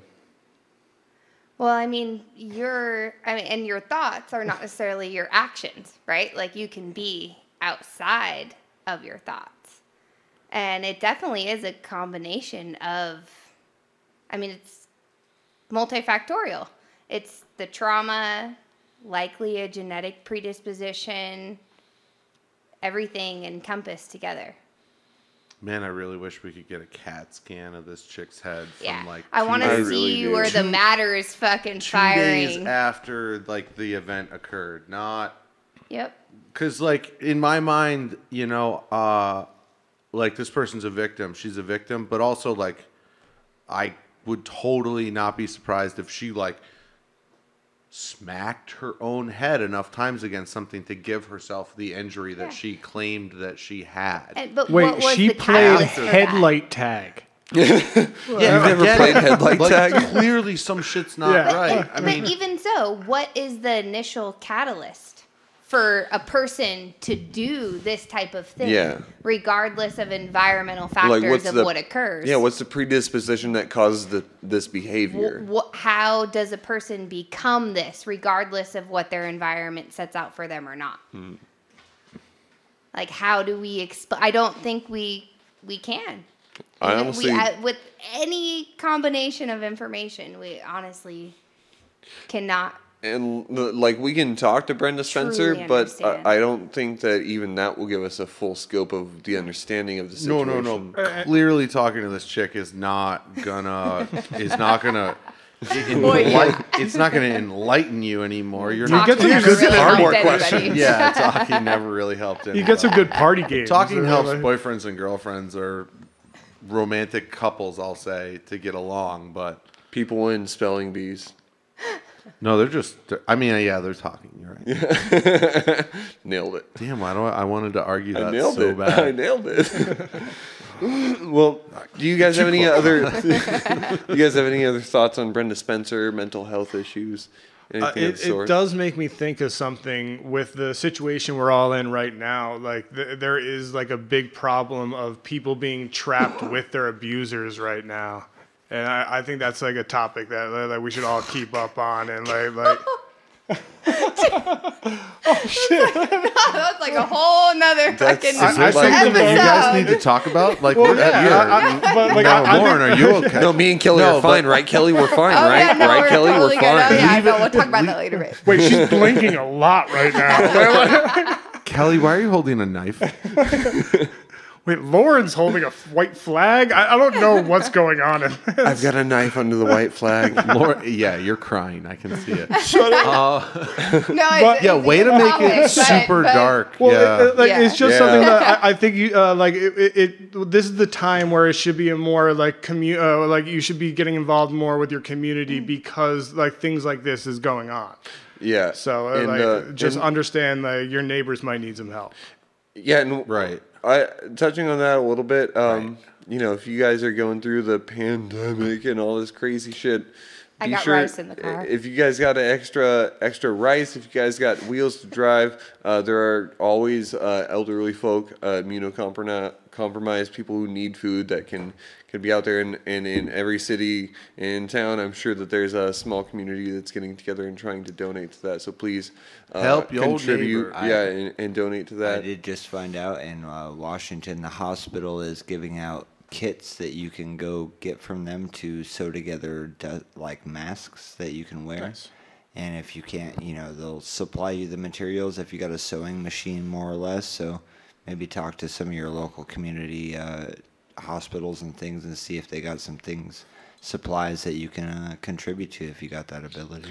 Yeah, for sure. But keep your eye out for Bigfoot, since a lot of people aren't like hanging out right now. It's a good time to like see him. I know. Yeah, around. you got like pumas on the I'm not streets gonna in lie. South I America. thought I You might got have had ducks a Bigfoot sighting attacking in the woods the other day. colonies of humans.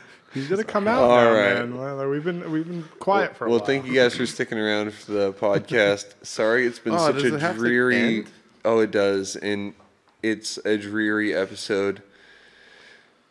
Don't I'm gonna apologize for being real, man. No, but what I am. Yo, gonna I'm say, sorry he apologized to you guys. No, what I am going to say is next week is going to be a little bit Oh more. wait, we never talked about the Hold I up. Hate Mondays thing.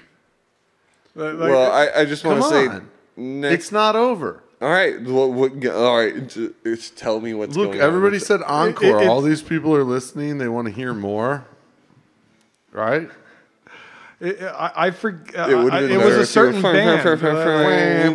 band. They've named a song after Brenda Dude, Spencer. they wrote a Yeah, fucking they song. fucking wrote a song. Yeah. like, we never even Why are we brought that talking up about once. that? Are we gonna B-rolls. B-rolls? This is that Anyway, deep dive shit, baby. yeah. So the producer is telling us that we are out of time, and as I was trying to tell our group in the studio, this is our night, and we're done. I'm Lauren O'Brien, Mr. Sam. Thank you for being here with thanks us. for listening in. Lauren, thanks for having me. Miss Kelly Posner, thank you for contributing. Glad to be here. Wait, you have a Thank last name? Yeah. Joe. Kelly was Joe your last name. First name Sasquatch. Doctor. No, Joe Exotic. Mothman. Oh, Joe Exotic. Yeah, man. yeah. All right. To you So it that's is. Joe Exotic. Thank you for being Keep here, exotic buddy. in your heart, Yeah. man. Mr. Producer Man. Stay yeah. exotic, Close us Joe. Stay exotic. Thank you for another podcast at Fourth Corner Studios here. Look. Independent podcast, music, Plug. arts, and entertainment. It's Best gonna get studio in darker the next building. week. Yeah. It's gonna be way darker. Thank you for being with us. Hey, Fork and the world. Bye. Wham, wham, wham, wham. We're out. Hey guys, I used the word impulsivity when talking about Brenda's reaction. I wanted to address that I actually meant impulse control rather than impulsivity. Impulsivity describes like eating too many candies after Halloween, but a lack of impulse control discusses the idea that one can't stop an idea once it's put in motion. I just wanted to clarify. Here at Black Sheep and Bad Apples, we would like to officially endorse Fuck Hobo Johnson! Fuck that motherfucker. Hashtag fuck Hobo Johnson.